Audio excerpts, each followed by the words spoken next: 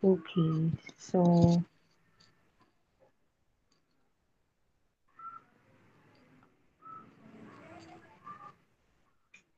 yun. So recorded naman na yung meeting natin. So yun nga, good afternoon everyone.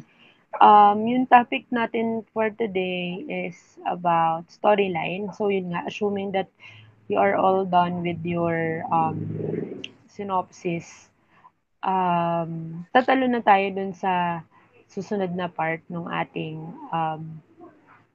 journey, no, sa klaseng ito, which is yun nga, storyline. So, ano nga ba yung storyline? Paano nyo nga ba yung pwedeng gawin? Um, and then, siguro, mas i-open ko na lang yung floor later for questions since medyo maikli lang yung presentation ko for today. So, yun. Kasi I think this is more, mas makakakuha kayo ng sagot um, or insights through questioning. And if you can apply na your stories dun sa mga questions na itatanong ninyo, mas okay yun para at least mas nakakater to what you need yung um, yung inyong mga questions para yun yung makuha yung sagot. So, yun. So, okay. So, wait lang. Present ko lang. So yun. So yun nga, I have given you almost 2 weeks, no, for your synopsis. And I think yun, we should move forward na talaga kasi you only have like 4 weeks left. And medyo nangangamba ako ng slight kasi with 4 weeks left, medyo ang dami pa nating gagawin. So medyo yung susunod na 3 linggo ng buhay natin ay wala tayong pahinga, as in dire-diretso kayong magsusulat. And hopefully, doon sa mga activities that we already did in the past will help you talaga to write fast. Kasi nga, yun nga, pagkatapos nitong storyline, susulat na kayo ng mas mahabang version ng storyline, which is the sequence statement. And then, after writing the sequence statement, kailangan nyo na magsulat ng script. At this point, baka ang, ang tawag dito, ang magawa na natin na, uh, ang tawag dito, yung magawa na ninyong script for this subject ay hindi na umabot ng second draft. Baka first draft na lang talaga yung masubmit niyo sa akin. So, yun lang naman yung aking pangamba, to be honest. So yun. Kayo ba yung kinakabahan? I mean, kung pwede ninyo na parang kahit magbigay lang kayo ng comment on your face sa pagsusulat with the warnings that I gave you, sorry. Um, Paano niyo nakikita yung sarili ninyo sa susunod na 3 linggo?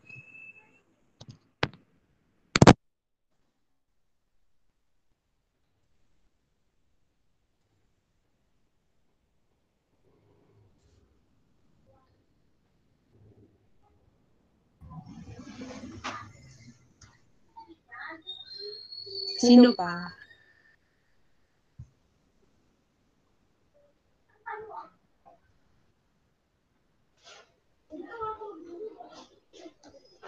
Lumuluha.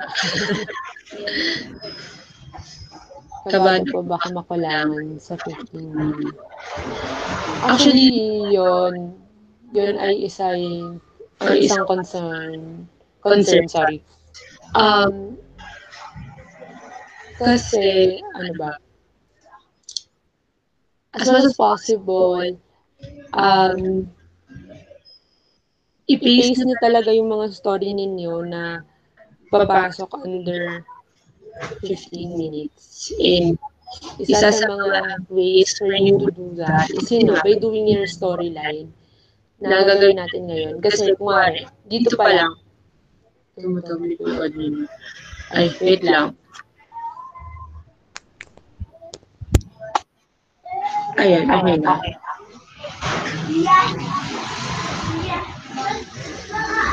Okay na. Okay. So, yun. Nasa na ako? Ayun, kapag Kapag nagsulat nagsulat na na kasi kasi kami kayo ng ng storyline, storyline, nagfi-feedback ako, wait wait lang. lang.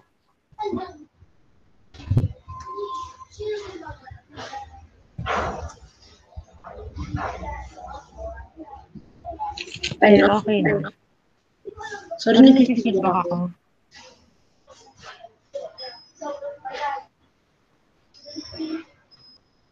Guys, Guys, okay okay na. na.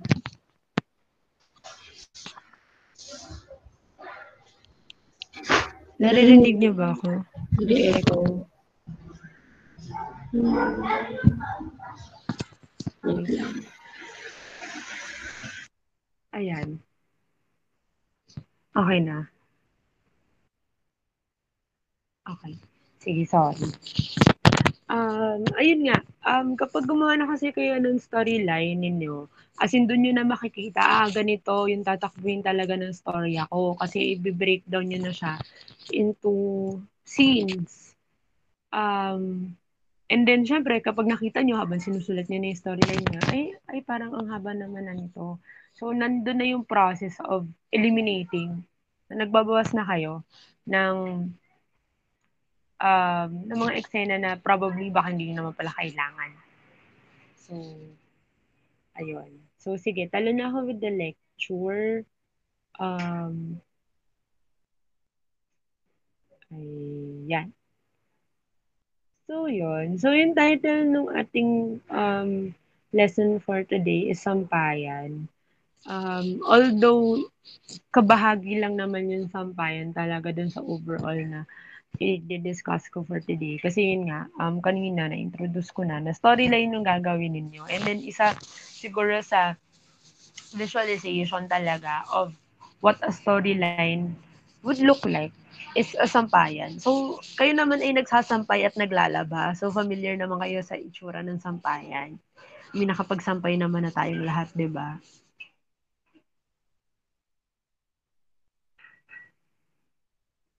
Okay. So, lahat naman tayo ay nakapaglaba. So, ayun. So, yun na nga. Yung nilagay ko ditong question is, paano ko nga po ba masusulat yung script outline? Help. Help, ma'am, please. So, kasi, yung pagtalon from the synopsis to the script outline or sentence outline ay mahirap, to say the least. Kasi, mas nagiging specific na dapat yung kailangan mo insulat. Unlike for example, dun sa synopsis ninyo na um, overview pa lang siya ng beginning, middle, end, 'di ba? Parang wala pa tayo hindi pa natin pinapakita yung contours, kumbaga, nung inyong material. Hindi pa natin nakikita yung specific um, details, 'di ba, na kailangan niyo for the material. So, kumbaga parang pagdating sa synopsis, tinutour niyo lang kami around. O, pakita namin lahat, ganyan. Pero pagdating natin sa script outline, doon na yung, okay, magsa-stop talaga tayo dito sa ganitong moment. And then next moment, so on and so forth. Um, And then, yun nga, parang saan ba natin nilulugar ang script outline? Yun nga, sa ecology, wow, ecology, ng script writing. Ang laki kasi ng matutulong kapag may script outline ka. Kasi kapag tumalon ka agad from synopsis to script, hindi mo na, parang hindi mo napagdaanan yung proseso talaga na hinihimay-himay mo yung bawat eksena. So, yun yung kakulangan kapag hindi ka gumagawa ng script outline at tumalon ka agad from synopsis to a script. So, yun. And yun nga, yung nuances minsan ng storya, hindi mo nagagawa because um, dahil nga tumalon ka from synopsis to script, ang goal mo lang in writing to a script, ay in writing a script is for you to finish the script according to your synopsis. Pero pag dumaan ka dun sa proseso ng paggawa ng script outline papunta sa sequence statement, doon nagre-revise ka na, doon nagbabago na yung eksena mo. Doon nagkakaroon na ng pagtitimbang na, okay, parang mas maganda yata kung hindi ko na to isama. Kasi for example, yun nga, minsan sa synopsis maganda siya. Pero 'pag yung sinubukan niyo na siyang himayin, sinubukan niyo na siyang i-expound, dun niyo nakikita yung butas na, "Ay parang hindi pala maganda 'to, palitan ko kaya, i-revise ko kaya or i-re-angle ko yung eksena." So dito natin siya mas nabubuo para pagtawid niyo ng pagsusulat ng script hindi kayo hirap. Unlike yun nga, 'pag galing ka sa synopsis patungo sa script maliligaw ka. Yun kasi yun, maliligaw ka. I mean, alam mo yung general instructions to your story, pero hindi mo alam paano mo siya iikot. Hindi mo alam kung paano ka tatawid from one scene to another. Kasi nga, hindi ka nakapag-breakdown ng maayos. Breakdown, hindi ibig sabihin na parang nag-breakdown at umiyak ka sa isa-isang gilid. It's more of talagang hinihimay-himay natin yung eksena, binubuhay natin yung bawat eksena para maging coherent siya with the other scenes that you will be putting sa pelikula. Okay? Naiintindihan naman? Okay, so yun, yehey! Natapos na natin yung synopsis. And then yun nga, up for revision pa din yan, patuloy po yung pagre-revise ng ating synopsis along the way. So, ano nang gagawin natin? So, tapos na po ba tayo? Tapos na po ba kami sa subject na to? Siyempre hindi pa, wala pa kayo sa kalahati. No? So, script outline tayo. So, ito na yung ating gagawin. So, one would ask, ano po yun? So, basic definition, latag tayo, ano. So, yun nga, sa halos lahat naman ng uri ng pelikula, nakapaloob dun ay isang storya. Liban na lang with other forms like experimental na talagang binabasag yung conventions to what or binabasag yung form um, and content ng nakasanayan natin na pelikula. Pero dito sa ating subject, talagang nabubuhay tayo sa storya. So, and yung blueprint ng pelikula, hindi lang ng ano hindi lang ng um, ang tawag dito, ng pelikula. Pero yung mismo storya, makikita natin yung kabuuan, makikita natin yung talagang kanyang pinaka-structure sa pamamagitan ng script. Okay? So, kaya dapat, um, ang tawag dito, before tayo pumunta doon sa part na yon na nilatag niyo na into a structure yung mga stories na gagawin ninyo, syempre kailangan muna nating dalhin yung palitada, ganyan. Maghanda muna tayo ng mga materyales, and then tsaka natin siya i-outline. Okay, paano ko ba ilalatag yung mga materials ko in order for me to come up with a script na yun ay yung blueprint ko for the film that I will be doing. So, um, ayun nga, siguro one would ask din na parang, "Ma'am, ano pong format ay ano po yung, format?" Kasi yun yung laging tinatanong ano, sa paggawa ng script outline. Sa totoo lang, wala talagang magsasabi sa inyo kung anong format ang script outline kasi, um, for grants,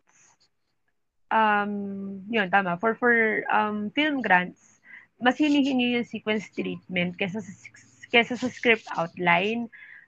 Yung sequence treatment yung medyo mas may isang uniform na format. Nagpapakita ko din naman sa inyo next week. Pero for the script outline kasi, ang purpose talaga kung bakit natin siya ginagawa ay para makita talaga natin, mailatag nyo muna. Ilatag nyo muna talaga lahat ng materialis ninyo. Tapos saka natin siya pag-ayus-ayusin, 'di ba? So, 'yon. Kaya wala siyang format. Wala siyang specific na format. So, 'yon. And then madalas nga dahil naman kasi yung nature of a script outline is not for everyone to see it. Ang madalas lang na makakita nan, ikaw, director mo, producer mo, or mga katulong mo dun sa paggawa ng script. Or kung kunwari, kung may mga mentors ka, ganyan, sila lang yung madalas na nakakakita. So, hindi naman na-institutionalize ang format ng script outline. Although, may mga ipapakita ako sa inyo mga examples of script outline formats-ish in a way. And pwede kayong mamili dun sa ipapakita ko sa inyo kung ano yung gusto nyong sundin na format for your script outline. And yun nga, hindi ko kayo pipigilan kung meron kayong, kung maisip kayo, may maisip kayo or ma-devise kayo na another format for your script outline. Wala naman siyang problema for me. Ayun. So, ayun nga, recap lang ulit ang script outline basically ay paglalatag talaga natin from your synopsis, mas magiging specific version siya of your synopsis na you deal with scenes. Bawat eksena nyo na siya tinitignan. Hindi nyo na siya tinitignan um, bilang, for example, dun sa synopsis ninyo, di ba? Parang may beginning, middle, end. Ganun yun lang siyang tinignan. Pero dito, pagtawid natin sa script outline, per scene nyo na siya tinitignan. Okay? So, for example, doon sa stories nung iba, di ba? Yung act 1 ninyo ay posible na nasa iba't ibang location. So, i-breakdown nyo yon into different scenes that will cater to those different locations. So, yon. Kaya kailangan natin, kaya yon babalik tayo dun sa babalik tayo dun sa rationale kung bakit kailangan natin ng isang script outline. Kasi baka mamaya, pagdating pala dun sa synopsis, masyado tayong nag-indulge na parang, ay, ang dami nating nilagay, dami nating sinabi, ganyan. Pero pag tawid mo ng script outline, makikita mo na ay parang hindi ko naman pala kailangan tong eksenan to kasi baka masyadong um, sobra na. 'Di ba? So, nagbabawas ka din. Pero, yun nga, pwede ka din magdagdag sa script outline kasi baka mamaya, ang nipis naman din ng synopsis mo. So, punuin mo din siya sa script outline. Alright? So far, baka may mga tanong, hindi naman, I mean, okay naman so far.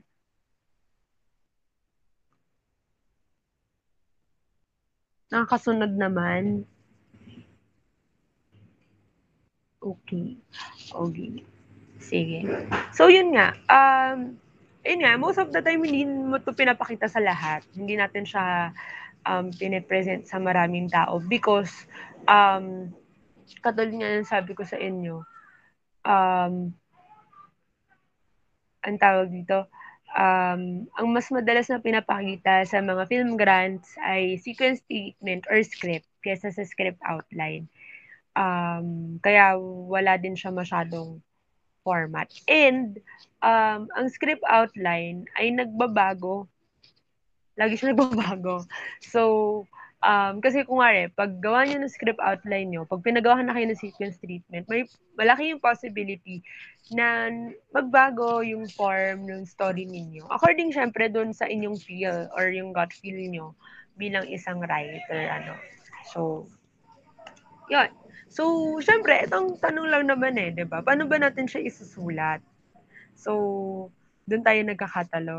So, nakikita niyo pa ba yung PowerPoint?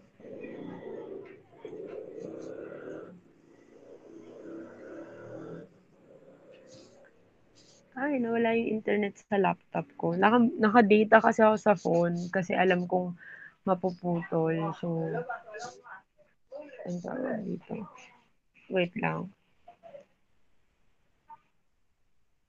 Pero so far, wala naman kayong tanong. I mean, na-visualize niyo na ba kung paano niyo isusulat yung inyong script outline? Or nakakita na ba kayo ng ng mga posible niyong problema sa pagsusulat ng outline ninyo?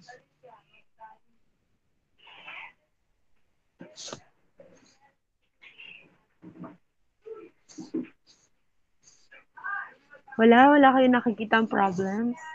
Need po ba in-depth agad? For the script outline, sana may ganun ng lalim pag sa outline. It's more of parang dapat binivisualize nyo na talaga kung ano yung mangyayari sa simula ng eksena hanggang sa dulo ng eksena.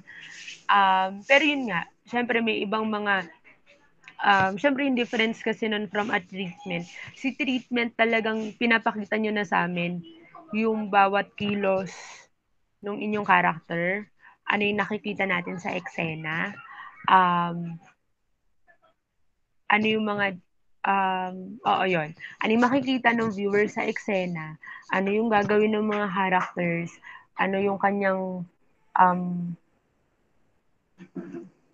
ang tawag dito, ano yung idea na gustong i-portray ng character nyo for that particular scene. So, may mas ganong bigat si sequence treatment. Pero dito sa outline, mas more of kinokwento nyo sa amin. Ano yung nangyari sa eksena? Sa sequence treatment, it's more of ano yung makikita natin dito sa eksenang to. Paano natin siya parang kumbaga, ayun, ang sequence treatment, i-walk through nyo talaga kami. Ano mangyayari sa eksenang to? Nag-gets ba? So, parang detailed, yes. Mas detailed version siya of the synopsis. Pero kasi sa outline pa lang detailed version na siya ng synopsis eh. Yung panggagalingan ninyo nung ideas ninyo sa sequence treatment, dapat kay script outline siya manggaling. Kasi yung sa synopsis, medyo ayun nga, medyo vague kasi si synopsis eh. So from that vagueness, kukunin niyo yung ideas niya from the synopsis and then ilalatag niyo into a script outline na mas detalyado compared sa synopsis. And then after that, you write a sequence treatment na talagang ipapakita niyo na sa amin kung paano niyo na-visualize itong eksenang to. As in, bawat kilos, galaw, ng characters doon sa particular scene na yon that nakasulat na sa sequence treatment. And then pagdating natin sa script, latagan yung dialogue. Kasi sa sequence treatment, hindi pa tayo naglalagay ng dialogue eh. Kasi sa script natin yun ilalagay. So, ayun. Nasagot ko naman ba?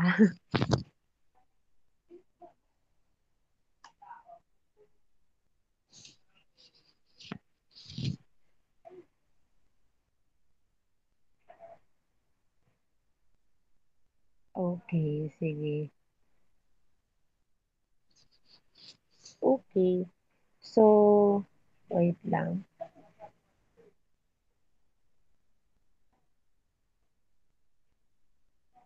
Okay.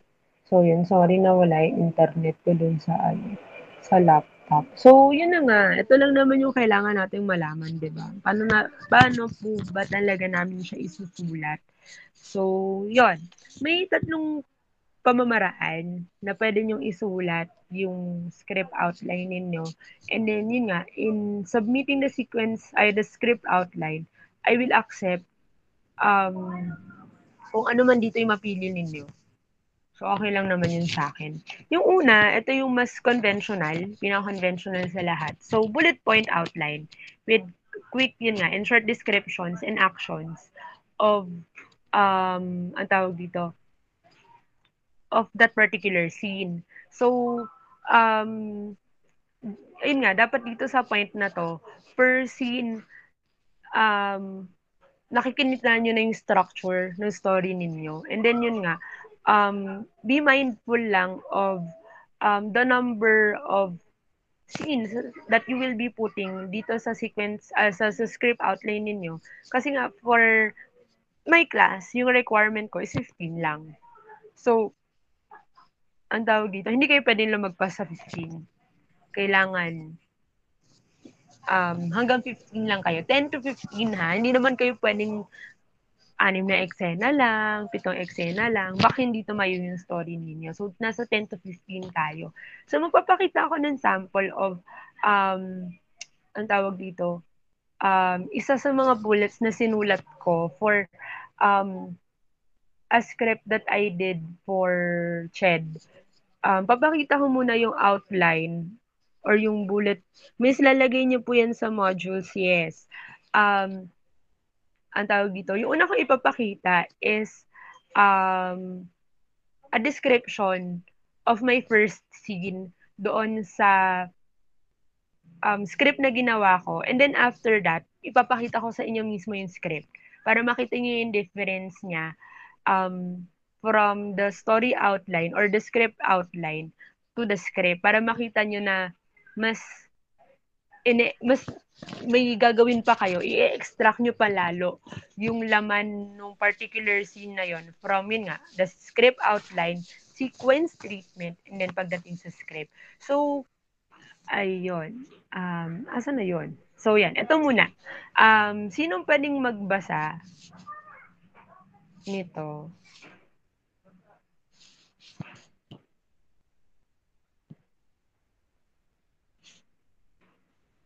Yuhu, sino pwedeng magbasa?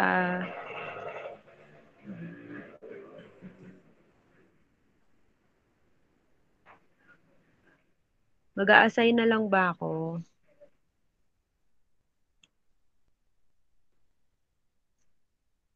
Carlo, pwedeng pabasa? Yung nasa, um, nasa screen.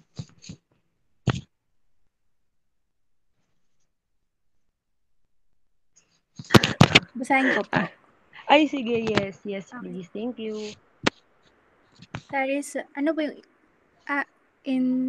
Interior. Sorry. I-discuss ko din yan later. Interior Sari-Sari Store Day. Sa isang busy na barangay, matatagpuan ang sari-sari store ni Aling Nena. Makikita na maraming bumibili, ngunit mas maraming umuutang sa kanyang tindahan. Katulad ng isang bata, magtatakang umutang na naman sa kanilang tindahan. Pagsasabihan ni Mang Ramon, ang kanyang asawa, na maghinay-hinay sa pautang. Ito ang pagsisimula ng away ng dalawa habang nakikinig ang batang mangungutang. Sa tagal ng kanilang away, tatanungin na lang ng bata kung pauutangin ba siya ng mag-asawa. Magkakatinginan na lang si Aling Nena at Mang Ramon. Sa huli, malalaman na pinayagan ni Aling Nena na makautang na ang bata. So, yan. So, isang eksena pa lang to, guys. Scene 1 pa lang yan ng story ko for the short film. So, ganito ka-specific yung gagawin ninyo. Doon sa inyong script outline. Pwedeng medyo hindi pa ganitong ka-specific. Kasi kung gusto nyo mas maging specific lalo doon sa sequence treatment ninyo, go ahead. Pero dapat yun nga, makita na namin doon sa isang eksena paano siya tatakbo. Kasi for example, dito sa part na to, naintindihan nyo naman yung eksena. I mean, kayo, naintindihan nyo naman kung saan tumatakbo yung eksena nito. So, yon. And then, sige, pakita ko naman ngayon yung script sa inyo para makita nyo din yung difference, no? So, wait lang. Saan ko nga ba yun nilagay? Wala, makikita nyo yung email ko. Wait lang.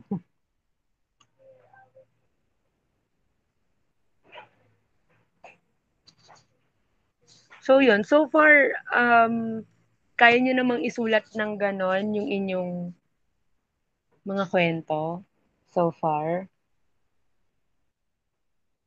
So, isang paragraph lang actually. Siguro two sentences to one paragraph per um, per scene. Okay na yon. Wag na tayong lalagpas ng 2 paragraph sa pagkukwento ng isang eksena. Kasi gagawin niyo yun sa sequence treatment. Yun talaga mas specific. So, yan. So ito yung eksenang yon. Um, So, yun. Ito ay short film na ginawa ko for Shed. So, basically, yung parang storya nito ay um, hinugot namin sa isang subject ng K-12, which is General Math yata. Tapos yung subject for that particular week ay tungkol sa utang. So, ginawan ko siya ng storya. So ito siya. Ito siya ngayon. So, sinong pwedeng magbasa? Hindi, sige. Ako na lang yung magbabasa nung descriptions. And then kayo yung magbasa. Kailangan ko ng 1, 2, 3, 4. Kailangan ko ng 5 estudyante. So, yan. So, nababasa nyo naman.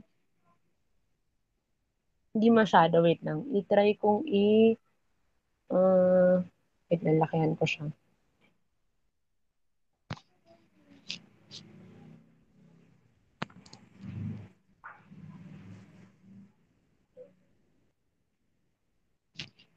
So, yan. So, kung napansin niyo, umabot ng 4 na draft yung script ko. So, dito sa klase natin, baka hindi na tayo umabot ng hanggang second draft. Kasi, yun nga, kulang tayo sa oras. Ayan, nababasa na.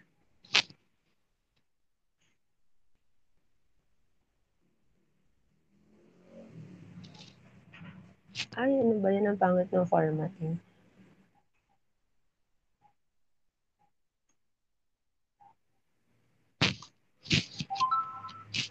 Nababasa, everyone? Hello? So, yan. So, kailangan ko ng 3 bumibili, si Aling Ramon at si Aling Nena. Ako na yung magbabasa ng descriptions. So, ayun. So, ano na lang, more of parang ano na lang, uh, basahin nyo na lang ha. Hindi na ako mag-a-assign. So, kung sino yung mauna dun sa, dun sa line, basahin nyo na agad. Okay. So, scene 1, exterior interior, sari-sari store day. Sa isang barangay, dadatna natin ang isang maingay na sari-sari store. Maingay dahil nagpapatong-patong ang boses ng mga bumibili.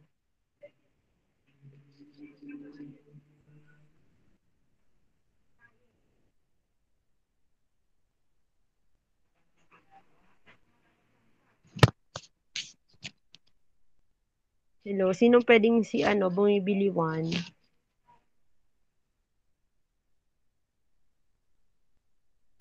Ako na lang po. Go. Game naman. Go. Te, palista naman ng 1 kilong bigas. Okay, next bumibili 2.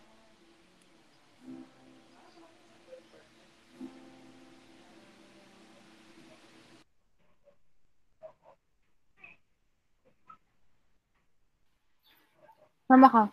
Go. Ate Nena, may napkin po kayo, yung mahaba. Next, bumibili 3. Ako na lang po, miss. Go. Nena, ang naman ng 2 sardinas. Bayaran ko sa katapusan, ha? Okay, dito na natin makikita si Aling Nena, 40s. Kukunin niya ang mga paninda na hinihingi ng kanyang suki. Habang ginagawa ito, tatapikin siya ng kanyang asawang si Mang Ramon. Aling Nena?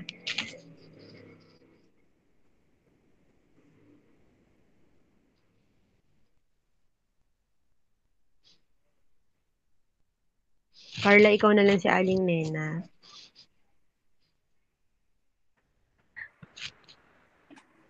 Hoy Ramon, aba tumulong ka naman dito. Ilista mo dali,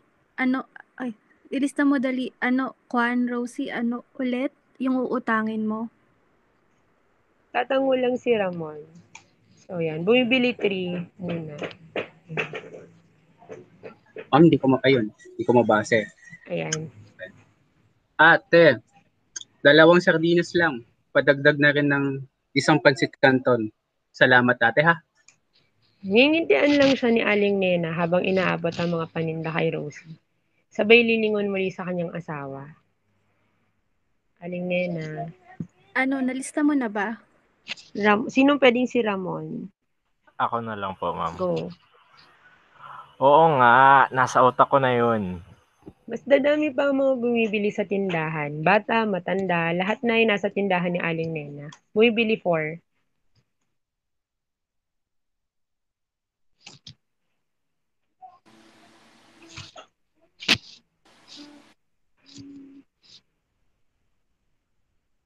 Matthew, bumibili 4 ka na lang.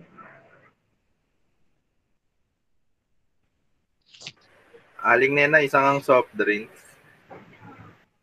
Bumibili 5.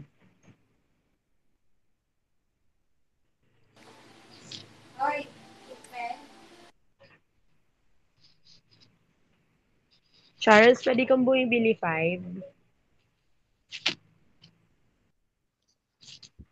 Pabili pong shampoo, 3 piraso po. Saka po gatas yung nasa sachet po. Pwede raw po bang utang muna, sabi ni nanay? Kita sa mukha ni Aling Nena na gustong-gusto na niyang tumanggi, pero kukunin na niya ang request ng bata. Ramon? Ano? Papautangin mo na naman? Hindi mo nakikibo si Nena. Nena. Magbabayad naman siya. Ramon. Hay nako. Narinig ko na yan sa'yo, Nena. Ikaw lang ang alam kong nagpapautang ng palugi.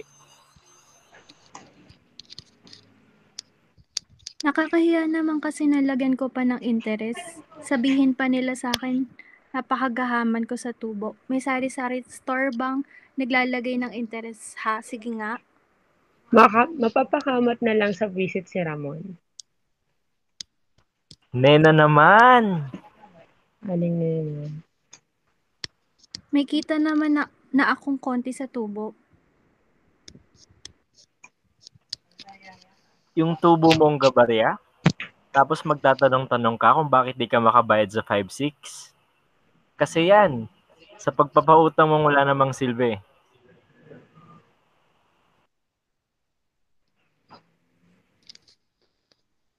Aling Nena. Bakit mo ba sinasabing walang silbi? Tingin mo nga para akong nag-iipon pero nasa pautangan lang. O kunwari, sa mama nito, silipin mo sa notebook. Kung magkano nasisingilin ko sa kanya. Nasa ano, Kwan? Titignan ni Ramon ang notebook. Maguguluhan lang sa laman ng notebook. Iaabot niya ang magulong notebook sa asawa. Sa paligid ng tindahan, mapapansin din ang mga palarang ginagawang listahan ng utang ng mag-asawa. Gulo-gulo ang laman ng listahan.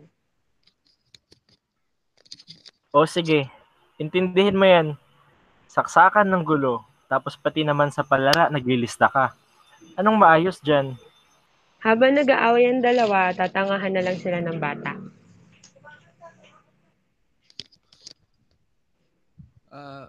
Papautangin niyo po ba ako o hindi? Doon na lang po ako sa kabila kung di pwede. Mapapatingin bigla ang mag-asawa sa bata. Parang oo nga moment na nandun pa ang bata. Insert title card, sari-sari. So yon. So from ang tawag dito, from this one, yun yung kinalabasan niya.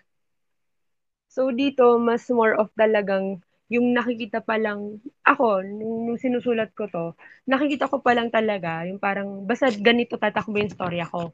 Ganito ko nakikita yung eksenan to. And then from this, nakita niyo yung pagbabago. Kasi ang laki pa rin ng pinagbago niya from the script outline to the script. Kasi for example dito, ang tawag dito, hindi ko na-specify na, ay, may listahan pala ng utang. Kasi importante yun dun sa pagtakbo ng kwento ko. Mas nalinaw ko na lang talaga siya nung sinusulat ko na yung script. Pero at least, meron akong guide na basta ganito kong nabivisualize yung aking story. May parang basic structure siya, beginning, middle, and then, no, dun sa scene. So hopefully, ganun din yung gawin ninyo kapag sinusulat niyo na yung script ninyo. Kaya mahalaga na nagsusulat tayo ng script outline. Kasi yun nga, kahit ba hindi natin 100% masunod kung ano yung nasa laman ng script outline ninyo patungo sa script, pero still, nakikita ko pa rin yung structure ko. And ang laki nun natulong ng script outline. Kasi, yun nga, may nag-guide sa akin na dito ko nga pala gustong papuntahin yung storya ko. Pero yun nga, pwede siya magbago, pwede ako magdagdag ng ibang mga detalye, pwede ako magbawas. Pero at least, 'di ba? Yun nga, nagkaroon ako ng disiplina na okay, dito ko i-align yung storya ko. Kasi yun nga, for example, sa akin, kasi project to for shed. So, hindi ako pwedeng maglagay ng kung ano-ano lang. So, kailangan talaga, parang calculated yung pagsusulat ko. So, yun. And then, ayan. Yun pala, no? So, ito pwede nyo din palang itanong to. Kasi for example, yung kaninang pinakita ko sa inyo, isang eksena lang yon sa loob ng isang tindahan. Siguro, one thing din na medyo kailangan mabigyan ng kalinawan or ng sagot, di ba, is yung question na paano ko po malalaman kung kailangan ko na magpalit ng eksena? Madalas dalawa lang yan eh. Kapag nagbago ka na ng oras or nagbago ka na ng location, so mag-change scene ka na. For example, ang eksena mo, sequence 1 mo ngayon ay umaga, and then yung susunod na parte ng storya mo ay gabi na. Change scene ka na dapat do'n. Kasi yun din, makakatulong din siya sa production wise eh. Like for example, hindi mahihirapan yung mga members of production kapag ang ginawa mong scene ay umaga hanggang gabi, nasa loob lang ng isang eksena. So, kailangan, as much as possible, magkaibang eksena na yon para hindi din mahirapan yung assistant director mo kapag ginagawa niya na yung sequence breakdown. Kasi, alam niya na, okay, itong scene na to umaga. E, dilagay ko siya kapag nagsushoot na kami ng umaga, and then yung scene na to, lalagay ko sa gabi kapag magsushoot na kami ng mga night scenes. So, ganun din ka-practical yung maitutulong nung script ninyo. Pati sa mga ganun ka-practical na bagay. So, yun. And then, minsan, pwede nyo din i-consider na pagpapalit ng eksena kapag nagbabago ng point of view yung storya ninyo. So, pwede din yun. For films na, for films na nasa isang location lang talaga. So, madalas ganun yung ginagawa. Kapag yung nagbabago na ng eksena or nagbabago na ng point of view or nagbabago na yung mood or pwede din nating tignan kung ano na yung pinag-uusapan or ano na yung topic ng mga characters ninyo. Kapag nag-iba na ng topic yung mga characters ninyo, pwedeng yun na yun for next scene. So, ayun. Do you have any questions so far?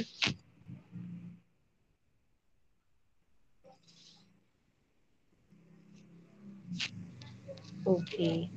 So next, ito. Yun nga, yung katulad nung kanina, no, first one na pwede nyong gawin, para dun sa script outline nyo, i-bullet ninyo. And then next, ang pwede nyong gawin is scene by scene. Actually, pinakita ko sa inyo kanina, scene by scene na pala, yun nawala sa isip ko. So, yan. Ito ay scene by scene na ito, no. So, sinusulat ko na siya talaga by, ang tawag dito, ini-indicate ko na din kung saan nangyayari, ano yung location, anong time of the day siya nagagawa. Kasi sa bullet point, wala pa pala yun. Kasi talagang more of, inililista mo lang kung ano yung mangyayari sa storya mo. Pero pag scene by scene, and this is what I recommend, you doing, para hindi rin kayo, para at least nakikita, na visualize nyo na din talaga kung saan ginaganap yung eksena ninyo. So, yun. And then, ayan, may nagtanong yata kanina kung ano itong part na to. Ayan, yung nasa simula. So, ang tawag dito ay love line. So, yun nga, katulad nung, ang tawag dito, nasabi ko na kanina, sa love line kasi, nakikita na natin agad kung saan yung location nyo, anong time of the day ginagawa yung storya nyo, and then nasaan yung mga characters ninyo. So may, for this one, yung nasa unahan, ng love line ninyo, yung ilalagay nyo dyan ay it's either interior or exterior, EXT.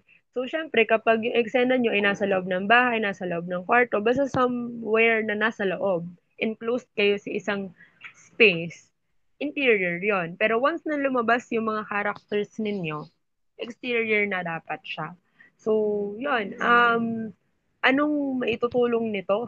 Ba't tayo naglalagay ng interior-exterior na eksena? For practicality purposes din siya. Kasi for example, yung mga assistant directors or yung mga taong nagde-decide kung paano nyo isushoot ang inyong pelikula, minsan tinitignan din nila ang tawag dito, ang sikat ng araw. Yes, sikat ng araw. So for example, mas maraming exterior scenes yung kailangan yung i-shoot. So syempre, yun yung uunahin kasi mas madali siyang i-shoot dahil hindi mo kailangan ng additional light. Pero kung mas marami kang interior scenes, so makakapag-isip agad yung production na ay kailangan ko magrenta ng mas maraming ilaw kasi mas marami akong eksena sa loob.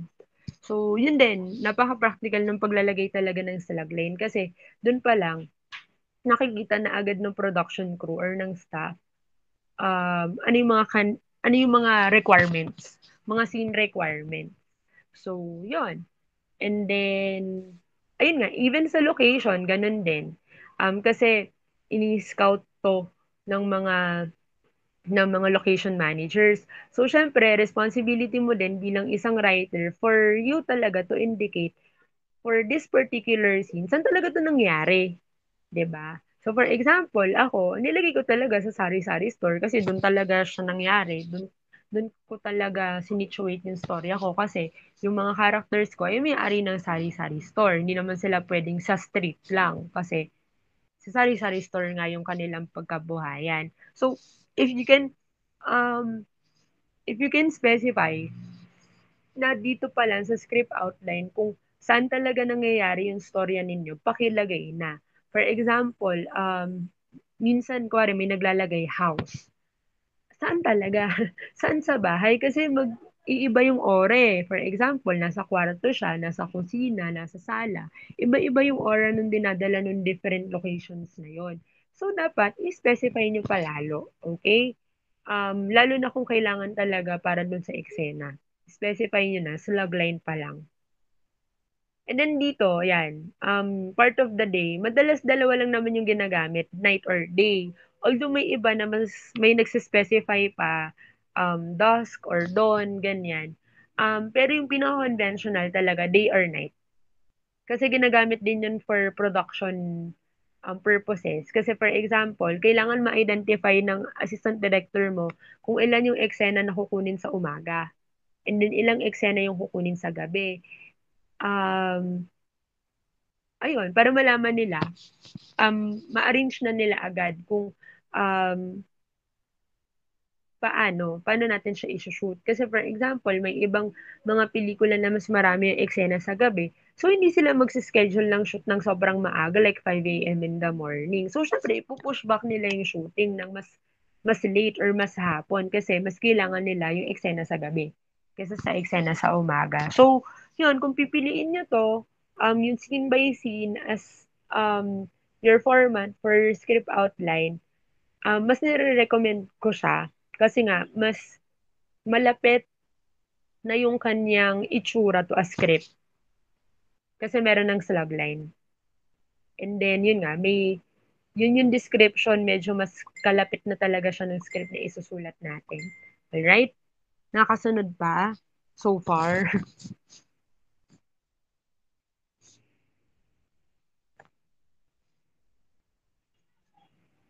Hello. Andiyan pa ba kayo?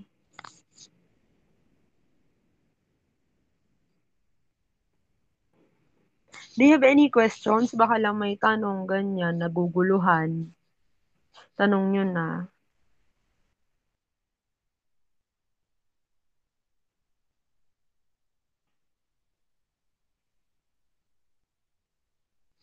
Ilan po ulit yung gagawin na ganyan? 10 to 15 scenes yung kailangan yung gawin na ganyan. Yun nga, katulad nga ng sabi ko kanina, kung hindi nyo naman kayang gawin na super specific, katulad nung akin, okay lang. Basta two sentences to a paragraph, okay na yun for me. For the script outline. Basta makita natin sa bawat eksena ninyo, ano bang gusto nyong gawin? Ano yung mangyayari? Ano yung goal ng character? Or ano yung goal ng eksena? Kailangan makita na agad natin yun. Kasi for example, nagsusulat na kayo kung ano yung script outline ninyo. And then dun, habang sinusulat niyo yung script outline nyo, napansin nyo na parang wala namang ambag tong particular scene na to. Edit out. Kick nyo na. Edit out nyo na agad. 'Di ba? Para hindi rin masayang yung scenes ninyo. Especially yun nga, na sobrang limited tayo to 10 to 15 sequences. So parang wala tayong luxury na mag-indulge, magsayang ng eksena. So, yun. Exercise din to talaga para mas ma-prioritize niyo yung mga kailangan niyong eksena para matawid niyo yung pelikula or yung stories niyo. Okay. So, sige. Move forward na ako, no? So, nasabi ko na ito. And then last. Sampayan. So, ito yung tinatawag namin na, parang naturo lang to sa akin actually, sa UPFI. And hindi siya madalas ginagamit ng mga tao. Kasi nga, konti lang yung nakakaalam kung ano yung sampayan. Ang tawag dito. Ito, medyo mas visual yung itsura niya kumpara doon sa ang tawag dito, kumpara doon sa bullet points at scene by scene. So, basically, ganito yung itsura niya. So, yan, parang nagsasampay. So, may isang linya. So, ito yung thread ng inyong story. For example, this is your act 1. And then, kunwari nagsisipit kayo, di ba? Mukha siyang sipit. So, doon sa bawat linya, nilalagay ninyo kung ano yung mga eksena ninyo. Ang medyo mahirap lang dito kasi mas nakafocus kasi ang sampayan sa 3-act structure. So, kung papansinin ninyo, act 1 pa lang to, and then this is my act 2, and this is my act 3. So, medyo mas super specific na nito. Kaya mas nire-recommend ko na gawin niyo yung second. Ayun, 'di ba? So, pwede ko naman i-send yung eto kasi medyo malabo nga yung photo. So, send ko na lang yung PDF version nung sampayan. Pero you can do this naman kung mas feeling ninyo hindi nyo kayang isulat ng dire-diretso sa isang paragraph yung inyong ang tawag dito, yung inyong story. So, ayun. I think ayun lang naman yung for the sampayan na ayun nga mas naka-focus talaga siya into your acts 1, 2 and 3, and then you list down kung ano yung mangyayari sunod-sunod dun sa story ninyo. So mas magagawa niyo tong sampayan actually kapag yung um, alam niyo na yung story ninyo. Kaya mas nire-recommend ko yung format na number 2, yung scene by scene. Yun muna before we proceed into the sampayan. Or kung gusto niyo gawin yung sampayan, I recommend na gawin niyo muna yung scene by scene bago tayo tumawid sa sampayan. Kasi kailangan niyo muna na makita siya na buo as 15 scenes or 15 sequences before niyo siya ilatag into a sampayan. So, ayun. Yun nga, katulad ng sabi ko kanina, kung ano man dito sa tatlo yung pipiliin ninyo, okay lang sa akin. Pero I recommend yung second. Pero yun, just in case na gawin niyo yung third, mas specific siyang trabaho. Mas mabigat siyang trabaho actually. So, yun. So, I think that's all naman for my lecture today. Yun nga, katulad ng sabi ko kanina, mas i-open ko yung discussion natin for questions kasi para mas mag-cater siya to your individual needs. Although yun nga, bukas naman yung consultations natin every Monday just in case na mas gusto niyo na mas one-on-one yung pagtatanong ng questions. Pero so far, meron bang mga katanungan?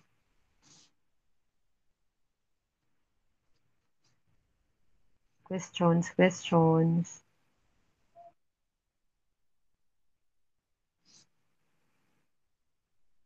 Pwede din kayong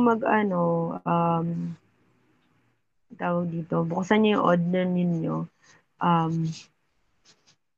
for kung gusto niyo magtanong.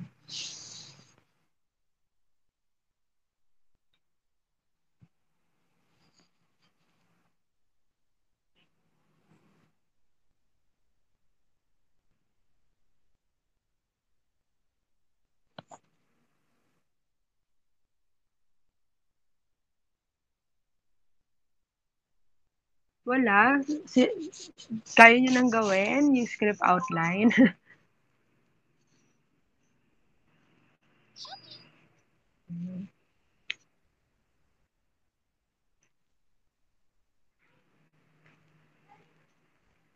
Hello?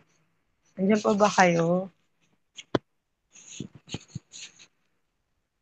Sa consultation na lang if ever. Okay, sige, wala namang problema. Yun nga, just in case lang, kasi feeling ko ang mangyayari sa inyo, habang sinusulat niyo to, matitigilan kayo at some point, kasi nangyari din yun sa akin, na parang, tama ba to? Tama itong ginagawa ko. ito ba talaga yung gusto kong gawin? Minsan may mga gano'ng questions na lalabas, pero isulat niyo lang. Oo.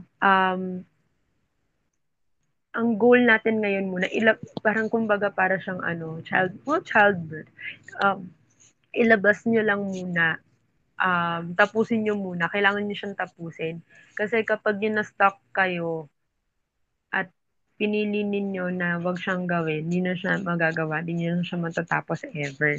So, kailangan kapag yung sinimulan niyo siyang gawin, sana magkaroon kayo ng drive na i-push siya hanggang dulo. You can take breaks, wala namang problema dun. Kasi yun din may iba't ibang ang tawag dito, types din naman tayo eh. Kasi for example, hindi ko kaya magsulat ng isang upuan. So, kaya kailangan ko ng breaks in between, ganyan. Or parang I write talaga as,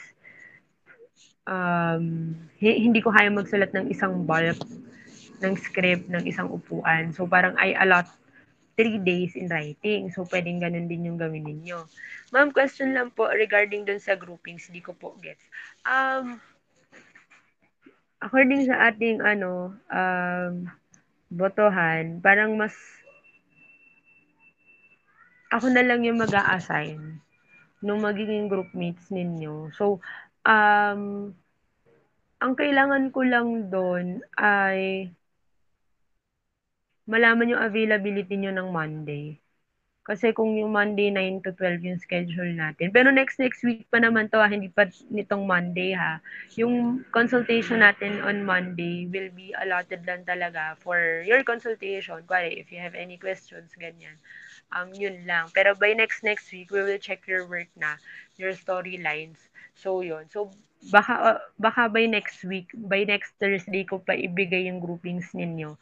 And then, dapat makapag-usap-usap na kayo by next Thursday kung ano yung slot na kukunin ninyo. I will be also provide you with the time slots for the workshop next Monday. Yun nga, since tigta-tatlo yung ating groupings, I will allot 40 minutes per group para ma-discuss natin yung bawat stories ninyo. Maikli siya, yes, pero pagkakasyahin lang natin yung time natin dun sa consultation. So, yun. Clear naman.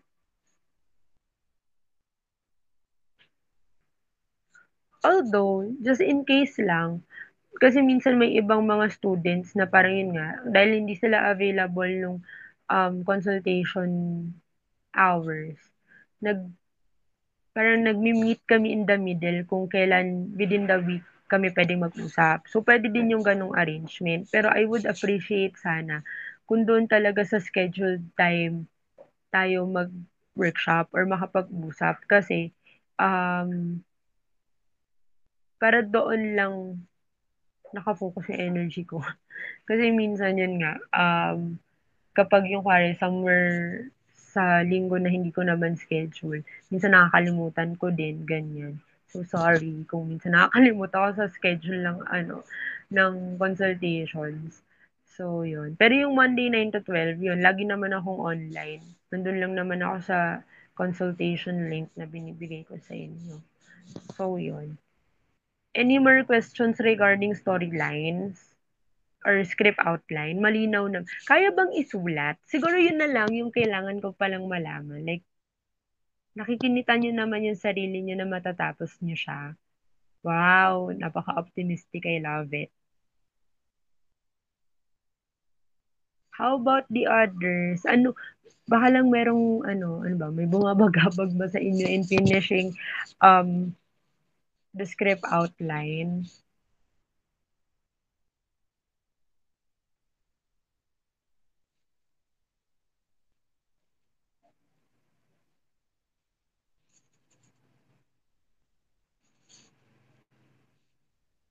Wala, isa lang yung may kayang makatapos.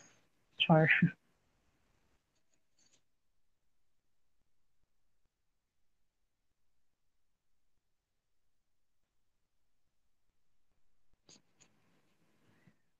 Okay, so tsaka una, wala naman kayong choice. Kailangan niyo talaga siyang tapusin. Kung hindi niyo siya matatapos, wala kayong grade, kayo din.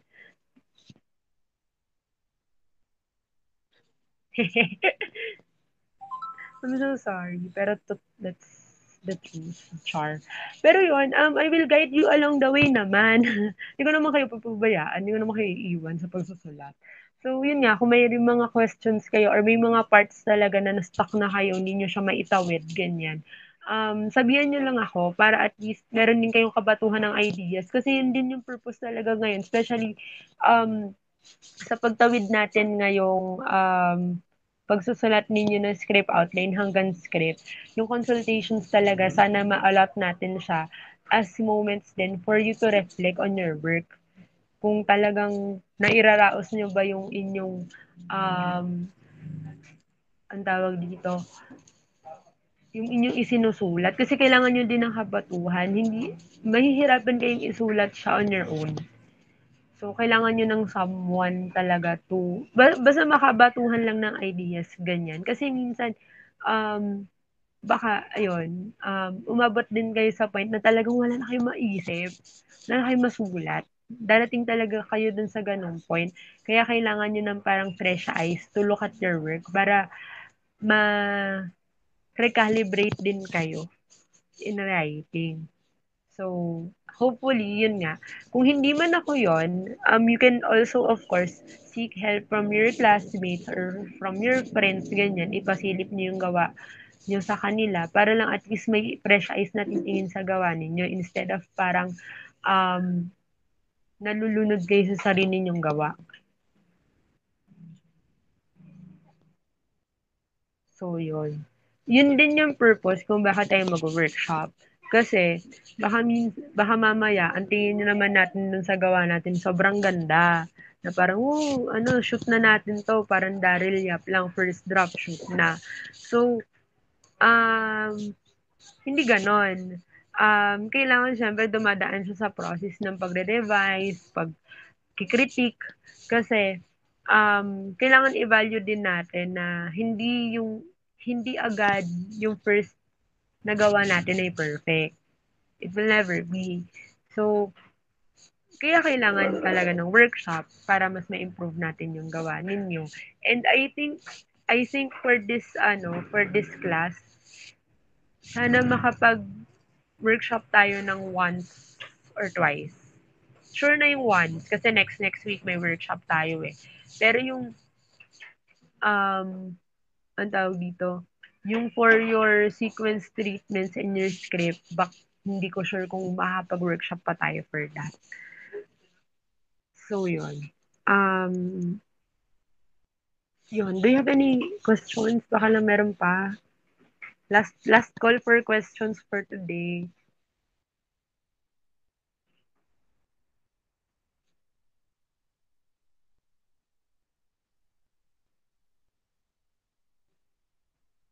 Okay. So kung wala na, ayun, upload ko naman lahat ito on our Canvas. Kasi, yun nga, lagi ko naman din siyang ina-upload for your reference. And then, baka lang may gusto magstay for consultations. Pwede pa naman ako hanggang 5:30. Kung meron lang. Pero kung wala, sige lang. Ayun, salamat sa pakikinig. And then yun nga, sana may magpa-consult on Monday. And then see you on Thursday sa discussion naman natin on sequence treatments. Ayun, salamat.